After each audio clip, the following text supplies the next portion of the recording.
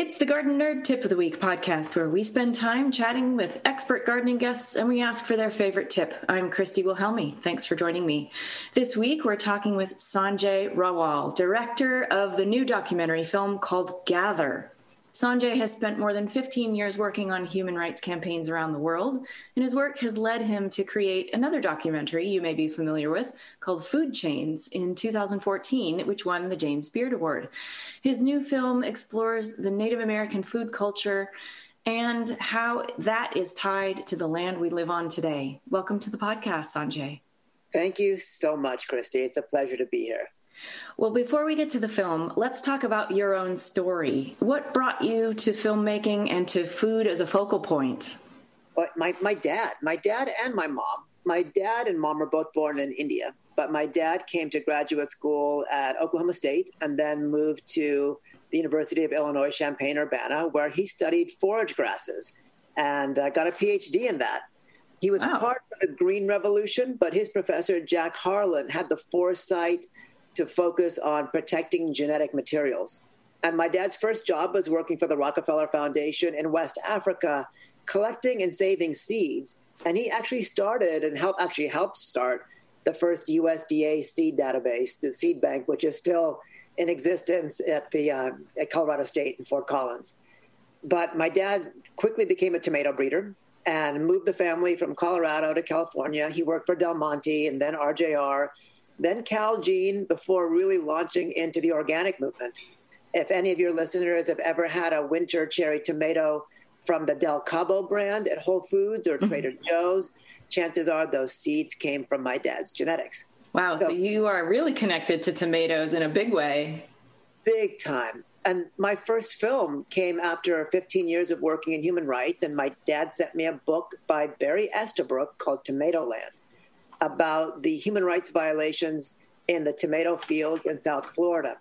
I was shocked that things I thought were historical relics in labor in the U.S., like forced bondage, sexual harassment in the field, modern-day slavery, were not uncommon then in Florida. But there was a small group of tomato pickers called the Coalition of Immokalee Workers that looked all the way up the supply chain and pressured giant buyers like Walmart and McDonald's to secure their rights and their wages. And that became the basis of my movie, Food Chains. Right. I remember that. I remember watching that movie in the theater and thinking, wow, this is so under the radar and everyone needs to know about this. It's what took me to this new film, Gather. You know, the first economy in the New World, we'll refer to it as Turtle Island because it wasn't really a new world for those who were living here. The first economy was completely soil-based extractive. Yes, there was some timber, but the early economy was based on cash crops, grown in the U.S. and Turtle Island, sent back to Europe, tobacco, cotton, sugarcane. Now, there's a misnomer that the first settlers came to a wilderness. But in fact, they'd come to a set of communities that had been farming, that had been practicing agroecology for tens of thousands of years. And those first farms were effectively stolen native farms. Economically, and this is where it tied into Food Chains, to actually make the multiples of money that the investors from Europe needed, the labor had to have little or no cost. And so Africans began being imported from agrarian communities in West Africa as slaves. So for African Americans, we see the legacy of that relationship with the U.S. government in the way they're being policed, et cetera. But for Native Americans, their value wasn't in their bodies. Their value was in their land. And that's the basis of the farming system now. So Gather really looks at that and looks at the continued resilience of those Native communities.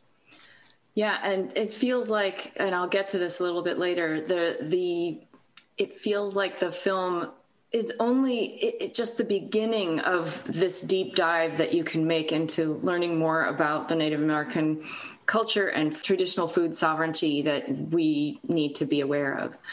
But I wanted to ask you, you're living in New York City. Do you have any room to grow food of your own? What's your situation? I don't really, but in the food economy, I volunteer 3 hours a day at my local health food store. Oh, cool. which is, I live in Queens, in the middle of nowhere place. There's no Whole Foods, there's no Trader Joe's, and there's a complete dearth of healthy options, from herbal medicines to dry herbs to fresh organic produce.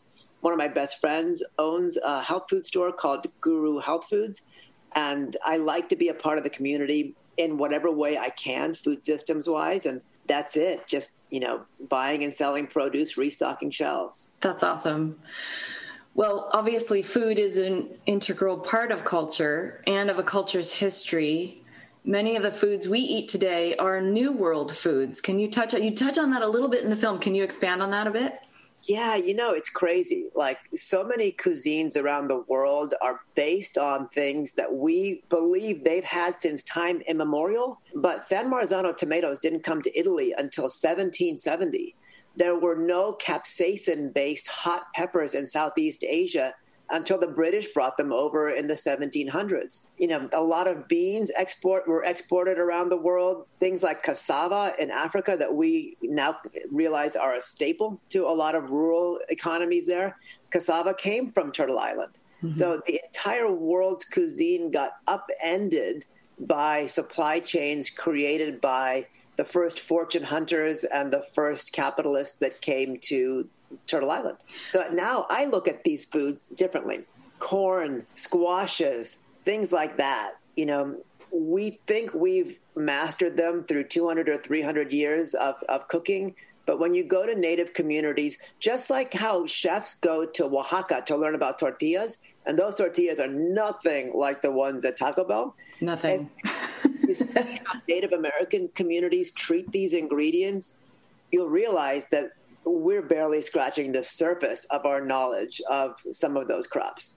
That's true. And I want to point people in the direction, if I've mentioned this before, that Native Seed Search is a seed company that specializes in indigenous food crops and varieties. And they give away seeds to Native communities to be able to steward certain varieties that are native to their particular tribe and help them keep it alive. Because the only way to preserve species is to grow them out over and over and over again. And so Native Seed Search is doing that kind of thing. Now, your film explores not only the genocide of Native Americans as white immigrants took over the country, but it talks about the struggles to maintain these traditional food cultures and practices that continue to be threatened. I mean, you just mentioned this. We know nothing about tortillas. Tell me one of the foods that people might not be aware of that's undergoing this challenge. Well, we follow three stories in Gather. We follow an Apache chef named Nephi Craig, who comes from French culinary traditions in terms of his schooling. He cooked in a lot of great kitchens. And in the movie, he's trying to open a very high-end, incredibly affordable restaurant on the White Mountain Apache Reservation in eastern Arizona to reintroduce traditional foods to his community. We also follow a young Yurok fisherman from the Klamath River in Northern California as he tries to reintroduce kids to the fishing cultures that have sustained them for thousands of years.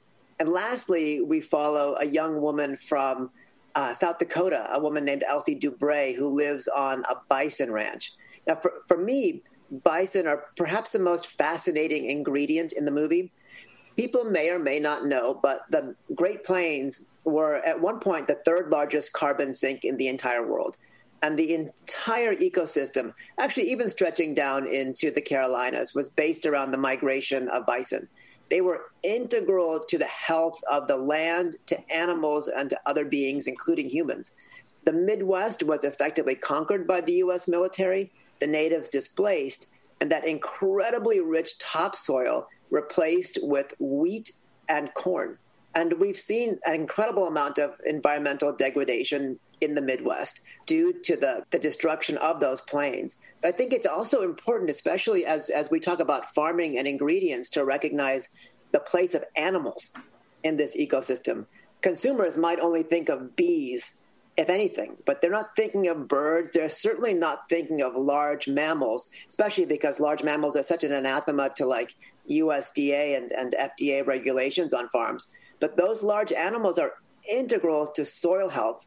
And I would like to see us think about the sustainability of these large wild herds of elk and bison vis-a-vis the way we treat our own farm economies. Yeah, and we've had some guests on this podcast who've talked about that, the importance of tramplers in reversing desertification and a bunch of other components that once we've separated the farm animals from the farm, we end up with this problem where we've got too much manure and not a place to put it. And, it's a bad system. But if we keep it integrated and restore the plains to a carbon sink like it needs to be, then the animals would, I guess we would have more of the bison that we need for the people, right?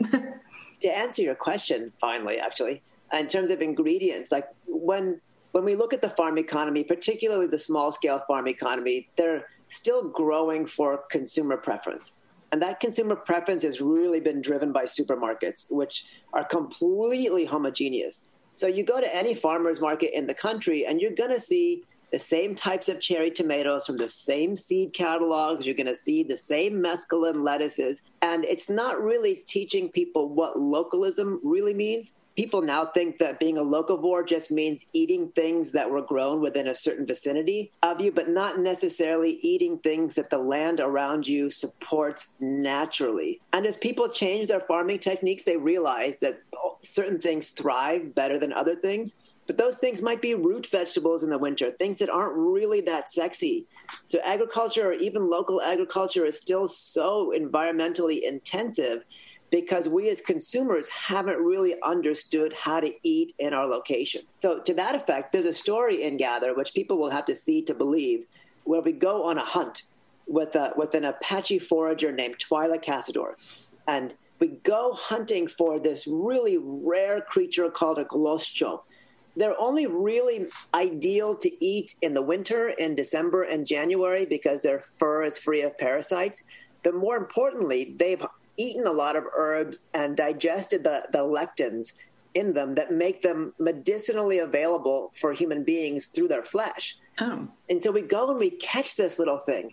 Now, in the 15 and 1600s, when the Spanish came to the Apacheria and they saw the Apache eating these things, they were aghast. This was the time of the Black Plague in the early 1600s, and the gloscho is more commonly known as a pack rat. I mean, it's a rat, but it obviously has never seen garbage in its life. It lives in the desert, eats mesquite, lives under cacti, and is an incredibly bioavailable source of protein in the winter when elk are getting pregnant and other animals are in the wrong type of gestation, a seasonal cycle. And so it's a chore. It is food sovereignty for Twyla Cazador to reintroduce this traditional protein to a society that's been so affected by colonization that, the taste has become much more, geared towards Church's Chicken and KFC right, rather than elk and bison and these more gamey things. And I've never had anything as gamey as this little gloscho. There's no fat in the thing. It's a rat. It spends all its day trying not to get eaten by snakes and by hawks. That's funny. That part I have to say that was a little hard to watch, but I understand that it's the idea of foraging in local communities that makes it, a good idea. So yeah, why not? Yeah, that's seasonality. It's this thing is abundant all year round, but you only really eat it in 2 months of the year because it's eating the medicinal plants that you need for immunity in the winter. Right. So it's really this idea of food as medicine, not just in terms of vitamin content, but actually in terms of the way that food reacts with our body depending on the time of the year. Yeah. And in defense of root vegetables, I will say they're some of my favorite things to grow. I don't even like beets, but I grow them for other people because they're so easy to grow and they do really well in the winter. So fall for warm winter climates, fall is the best time to grow the root vegetables. So I feel like we're in alignment here on seasonality. Yeah, the root vegetables, the brassicas, all of these winter foods, people haven't really developed. Kids, I should say, in school systems haven't really introduced those foods as something environmentally important for kids to like. It's much easier just getting the packages of stuff from the supermarket. But until we redefine from the farming side what local actually means, that it means hyper-seasonal, it means something, it means pre-contact foods, as natives would say. What grew on Turtle Island long before people came and tried to import a European farm economy? I feel like this documentary covers a lot of ground, but really it's just skimming the surface on the larger issues that would be way too much to cover in one film. Environmental impact, human influences, health issues among Native peoples. There's so much we could dive deeper into. Was there anything in particular that you learned while you were making this film that still sticks with you today? You know, Native Americans they're not considered by modern society as farmers. You know, we kind of think of them as following bison or hunting or living in the wilderness in completely uncontrolled environments. But they had exceptional systems of animal husbandry. They had exceptional systems of stewardship. When the early Spaniards landed in Florida and began riding through the forests there, they were surprised that they could actually ride on horses unencumbered by branches. But that was really the exquisite aspect of forest management, where underbrush was cleared, etc. And when you look at the Southwest, some of the most amazing irrigation systems were built in the Pueblos. They've been farming corn in one way, shape, or form for 7,000 or 8,000 years. Furthermore, modern geneticists understand that corn is a completely human-made vegetable, entirely bred by human hands to an exceptionally academic degree. So, like, when I went to Pueblo farms and saw the variety of corn they grow and how sacred those relatives are to them, and how a lot of those corn had been taken from them by Western scientists, turned into GMO varieties or turned into modern commercial varieties, and seeing the pain that these farmers still feel from seeing their relatives taken and changed. At the same time, when I tasted the food, like the tamales that one of our producers' grandmother made out of that homegrown corn, I understood that, like, the farm to table cycle is even longer than that. Mm-hmm. It's like you've got to go back into the genetic tradition of the crop, and you have to take that all the way to the palate. We can't necessarily, I mean, we as consumers, we can transform an ingredient to make it taste good. But if those varieties taste good despite the skill or lack thereof of a chef, that's where I think we win. Yeah, that's true.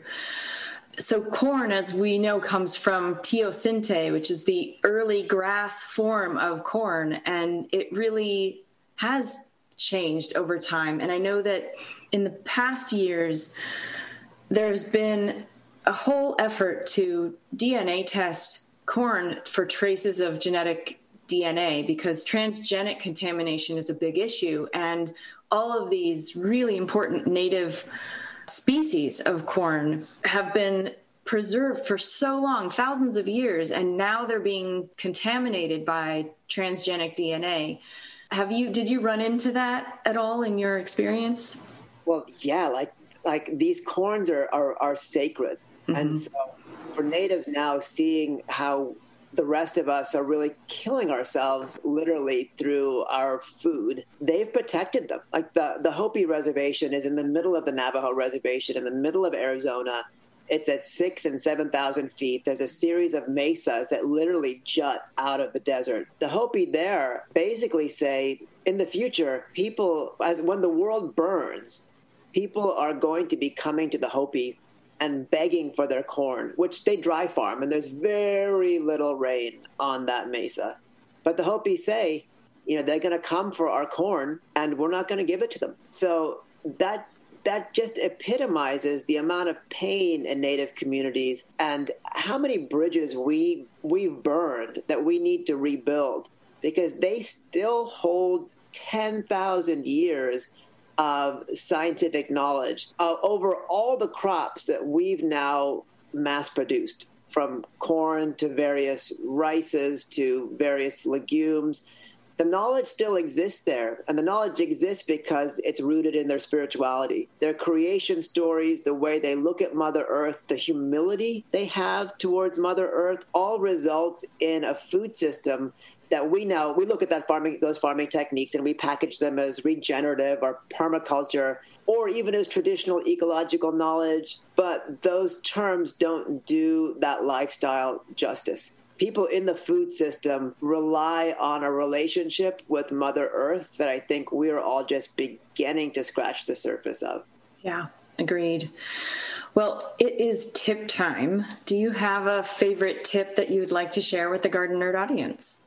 Yeah, I think in my eyes, one of the things that this movie Gather has really opened for me, consciousness-wise, is an understanding of the original people of the land that I'm on. To understand, you can look up the tribe that is or was on the land that you farm, and once I've begun to research those tribes and their food traditions, I've realized how much broader my palate should be and how much more I can learn about what it really means to be a local food consumer. That's a really great tip. I grew up on Chumash land and I remember doing book reports about them, but I never explored the food. So that is something I'm going to do.